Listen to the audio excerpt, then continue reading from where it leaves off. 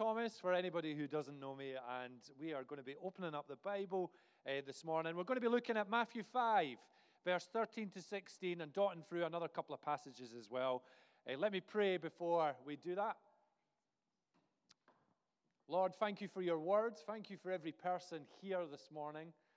We thank you that this is a living word, and we are to hunger after it, that we are to eat it up, that we are to receive it. And I pray, Lord, that you would just speak to us this morning, that your Spirit would be with us as we unpack, as we share. We open our hearts, Lord. Open our lives. In Jesus' name, amen. Amen. So Matthew 5, 13 to 16, this is Jesus speaking. You are the salt of the earth. But if the salt loses its saltiness, how can it be made salty again? It is no longer good for anything except to be thrown out and trampled underfoot. You are the light of the world. A town built on a hill cannot be hidden. Neither do people light a lamp and put it under a bowl. Instead, they put it on its stand, and it gives light to everyone in the house.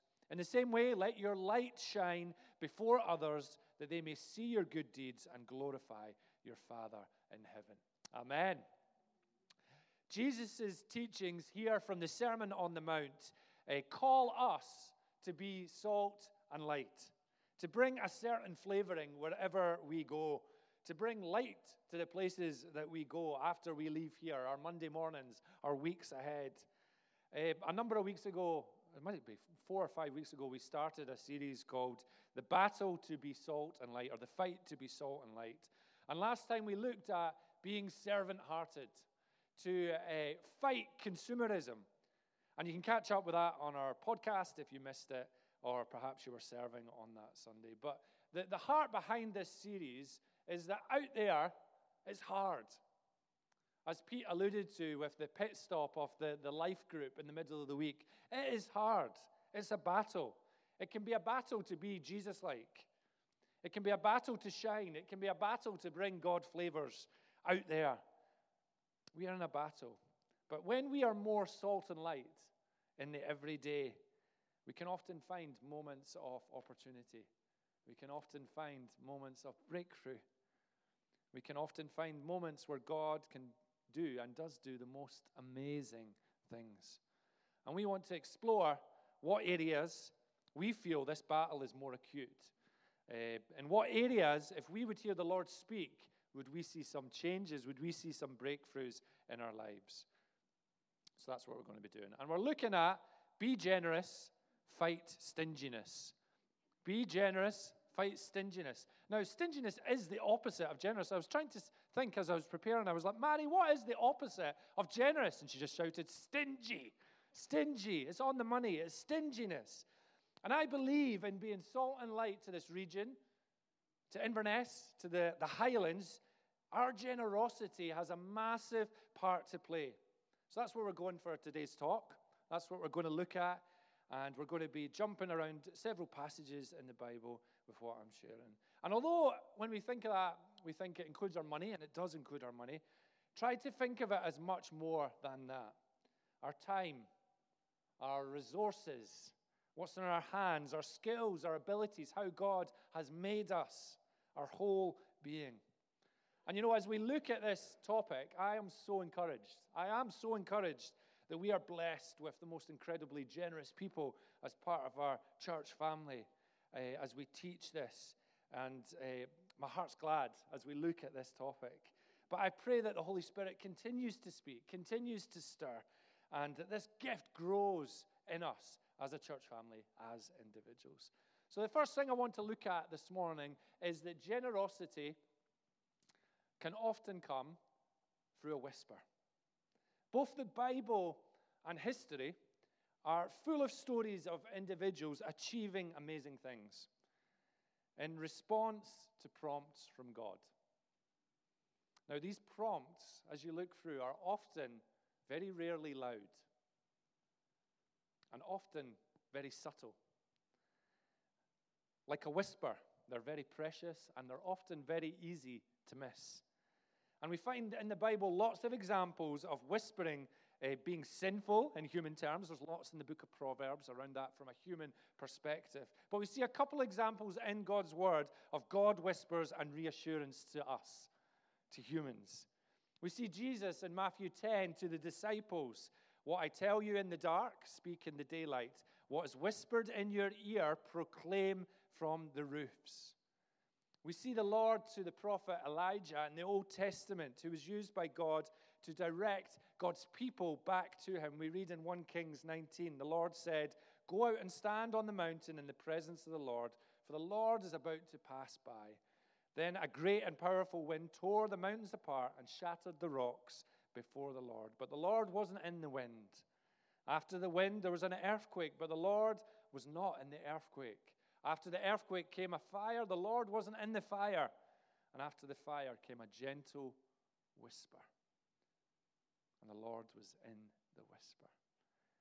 We also see a whisper as a display of God's love. In the Psalms, we read in Psalm 107, He stilled the storm to a whisper. The waves of the sea were hushed. So we see a few examples there of God using a whisper. I remember a number of years ago being part of an Alpha course, helping out, and we were all assigned tables with some leaders to help welcome the guests. And I was with this guy in our church. It was maybe about 8 years ago, 9 years ago, when we were in Aberdeen. And he was a seasoned leader, you know. He'd been around church for a while, and he'd been a pastor, but he was now being back to being a fisherman. So he was back to the northeast to continue his role before as a fisherman in the North Sea. Anyway, we're in this restaurant for the course, and we're getting soup and puddings before the course, which is great. That's my kind of Alpha course. And we got to know the serving team who were hosting us. So each week, as we'd done the course, there was 2 ladies who were hosting us.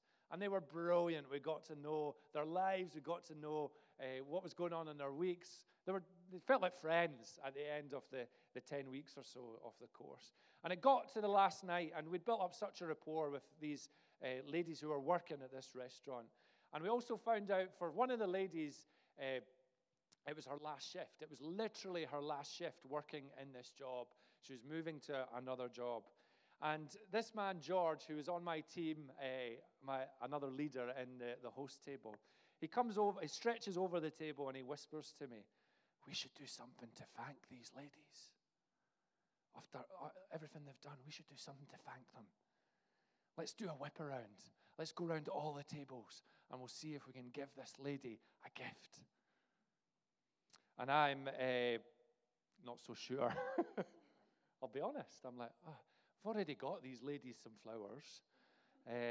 We've got them a card. I was also thinking, we're going to ask our guests. So some of these people are journeying, never set foot in church, and we're going to ask them for some money for a lady that they hardly know who's just been serving them some soup and puddings. Anyway, I said, okay, let's do it. George works the room and lets them know discreetly what we're planning during a little break in the session. And then during the break, people start leaving. And I'm like, oh, no, here we go. The Alpha course is doomed. We're not going to see these people again. But what I didn't know was that these people, who had only known 7-8 weeks, had been going to an ATM.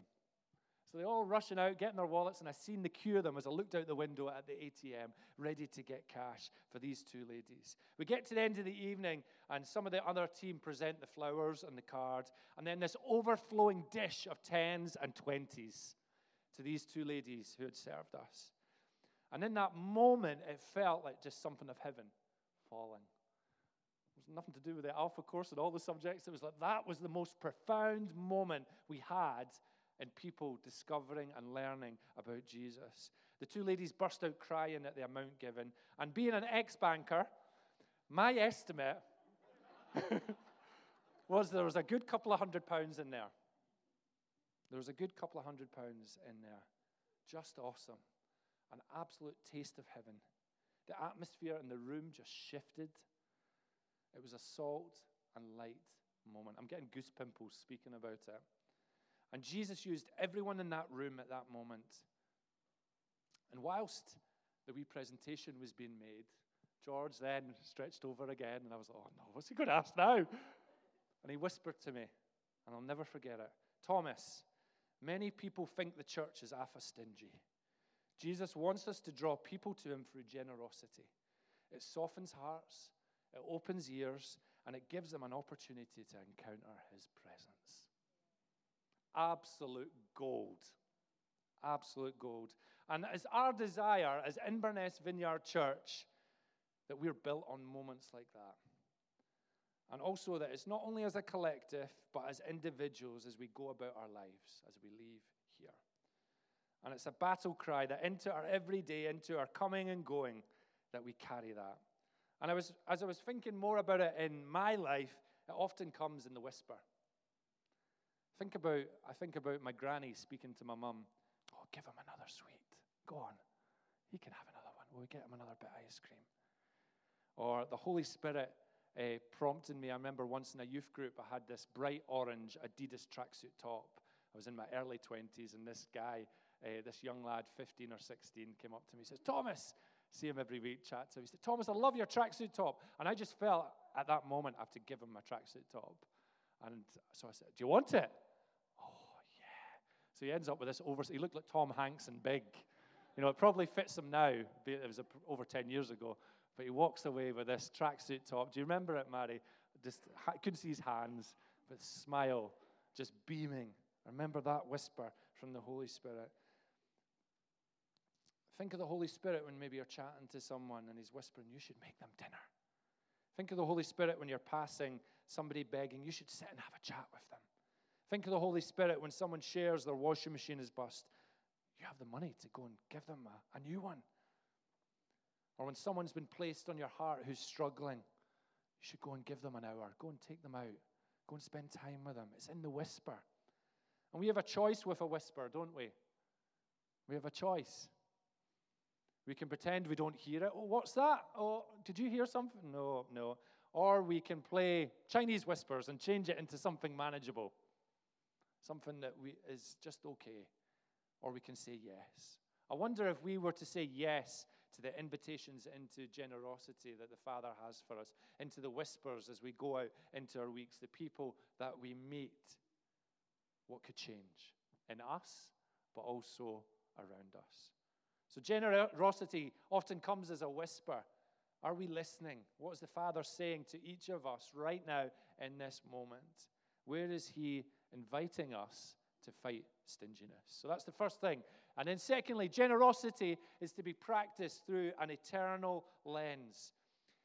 Many of you will have heard of John D. Rockefeller, American business magnate, who was one of the wealthiest men who ever lived.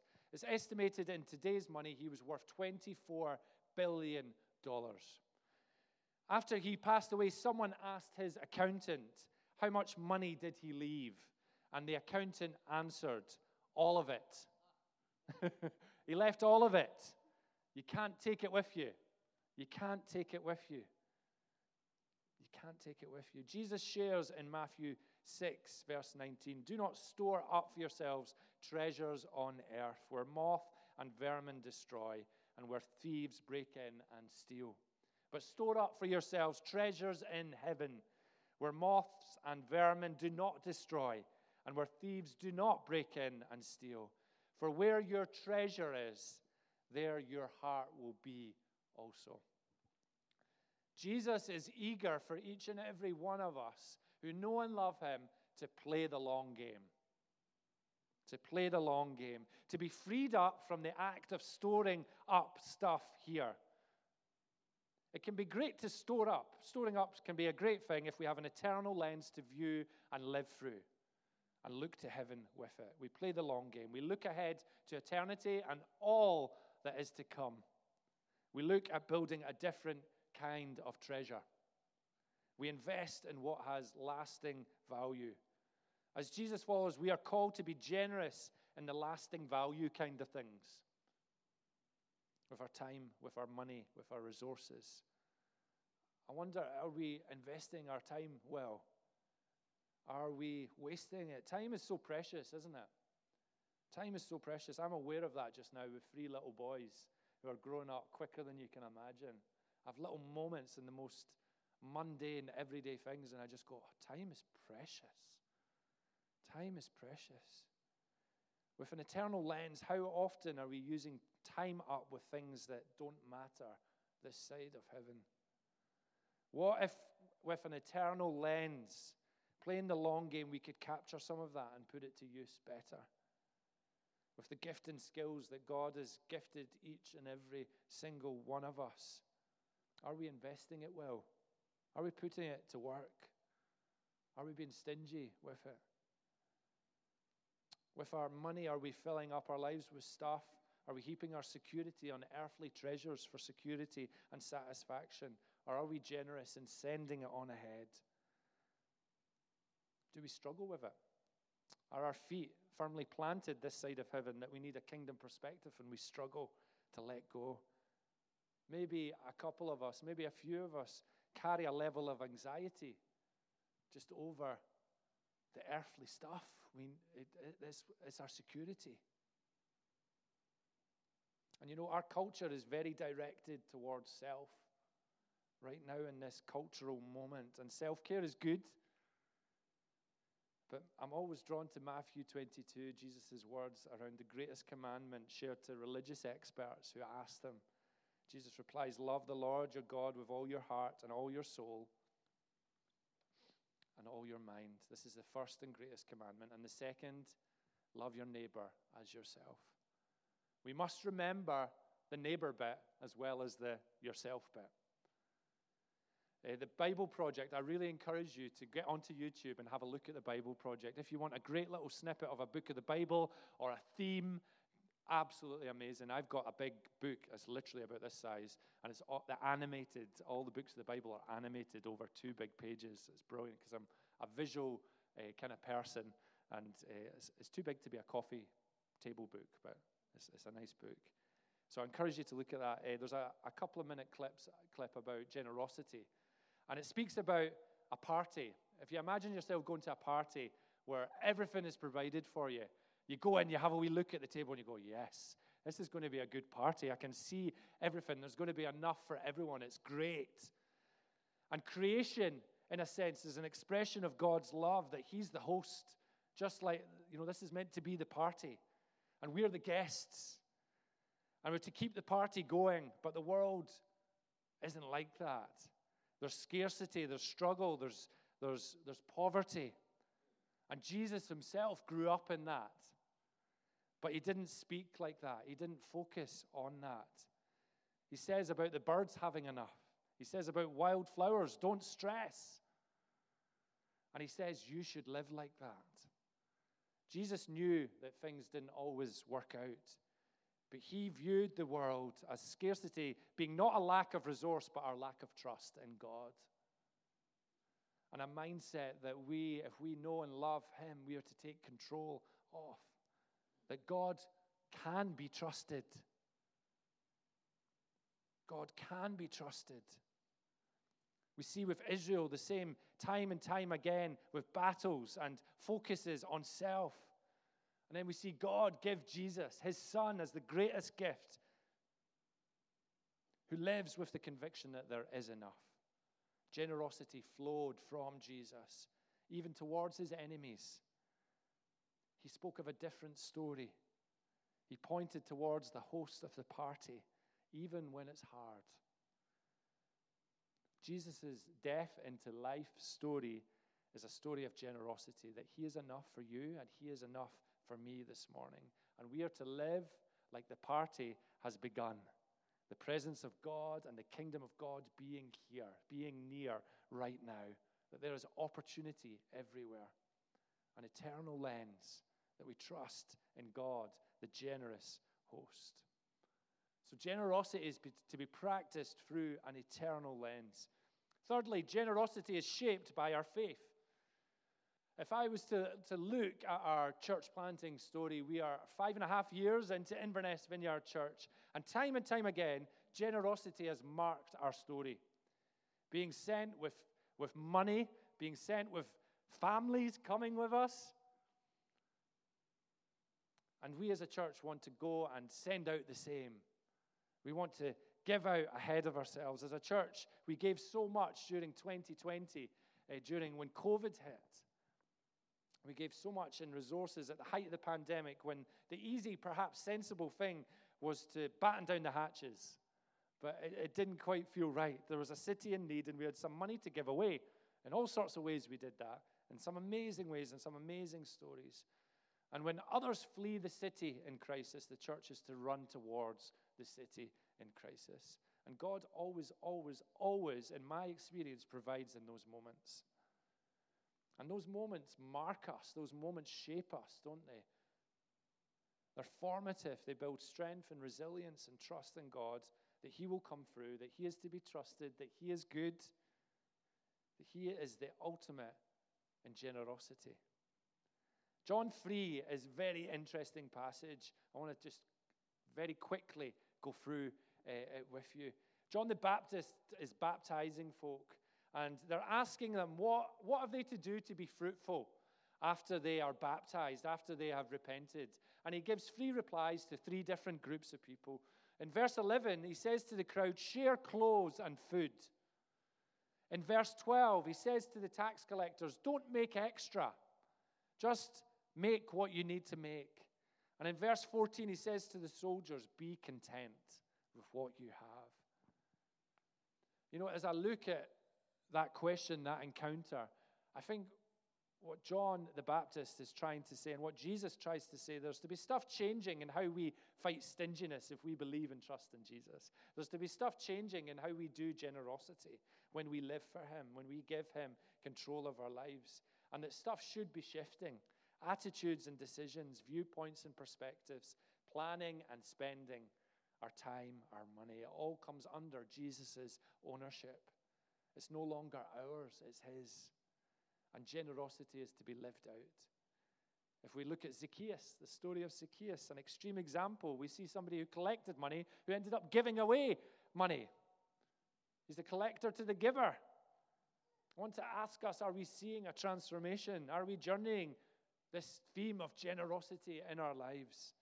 Or do we feel a little bit stood still in it?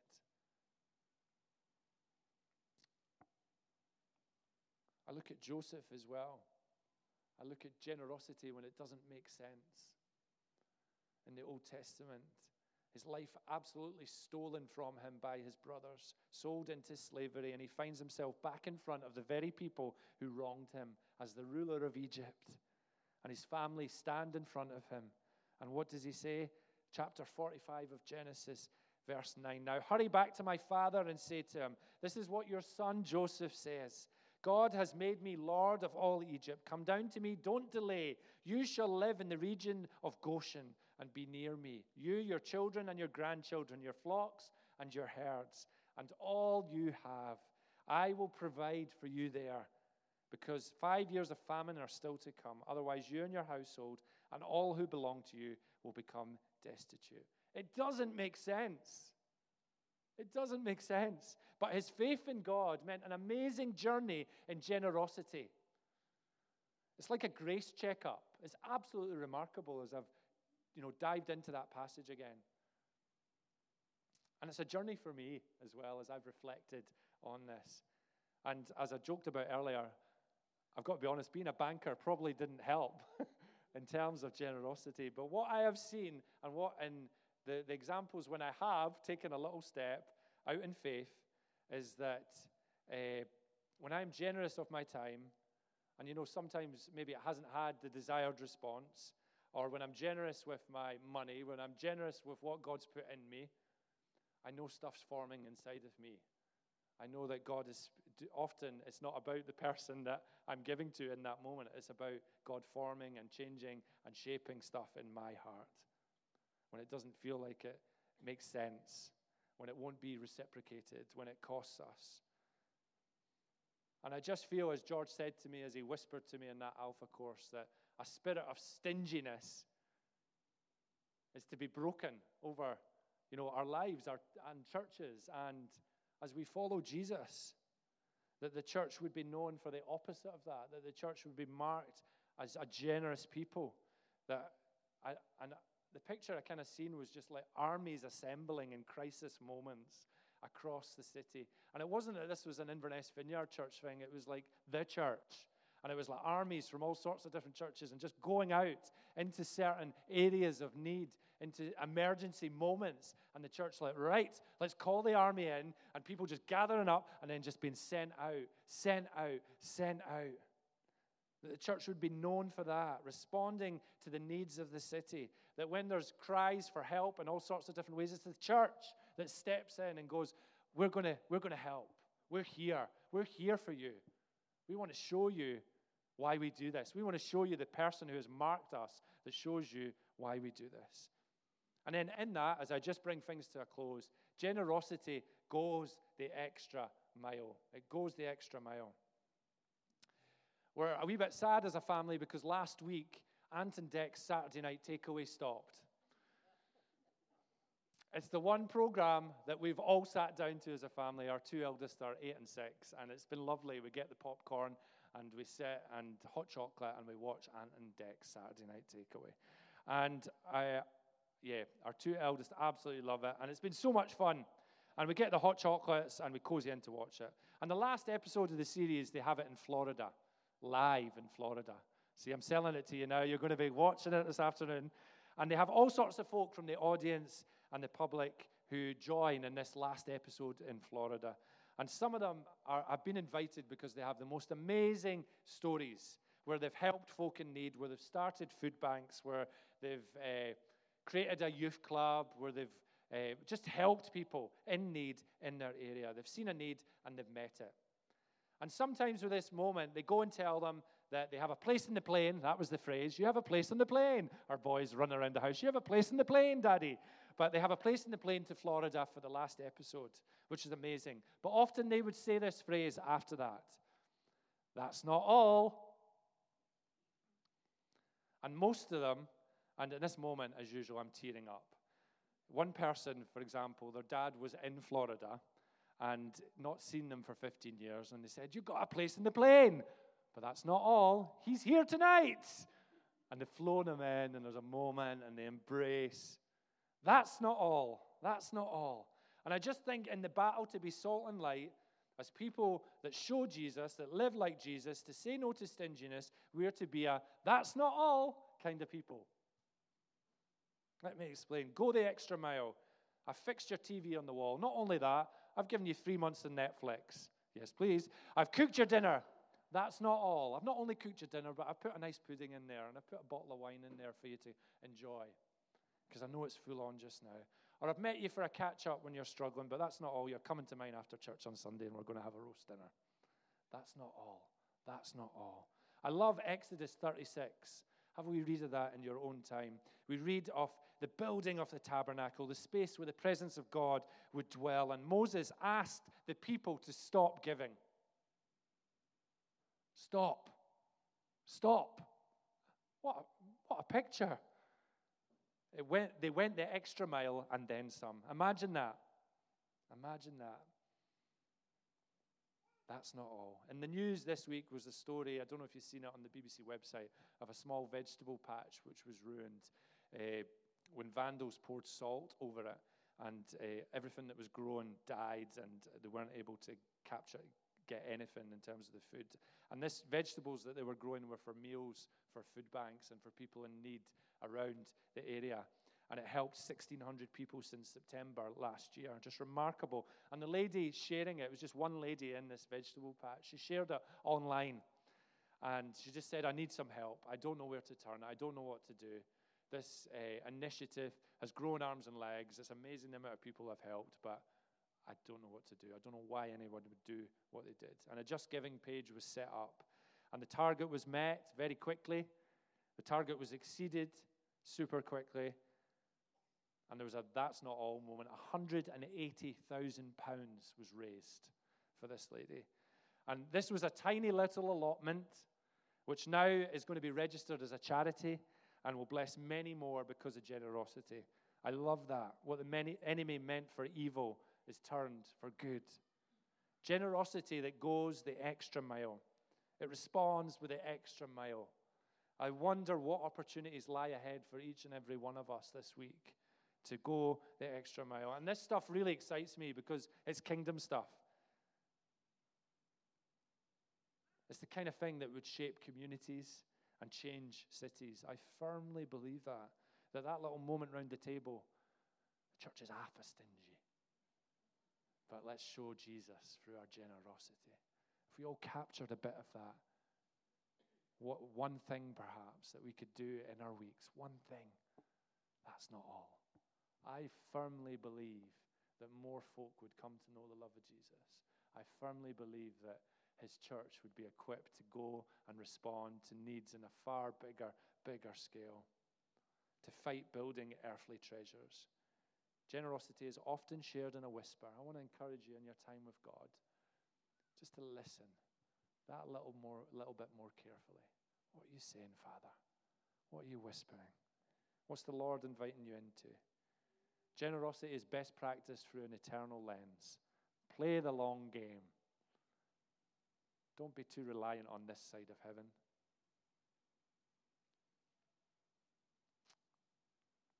Lord, show us how to be salt and light to Inverness and the Highlands when it comes to generosity. That's my prayer. Let's look to the host and let's keep the party going. That's the very first sermon. I've ended with keep the party going. But I like it. Let's stand.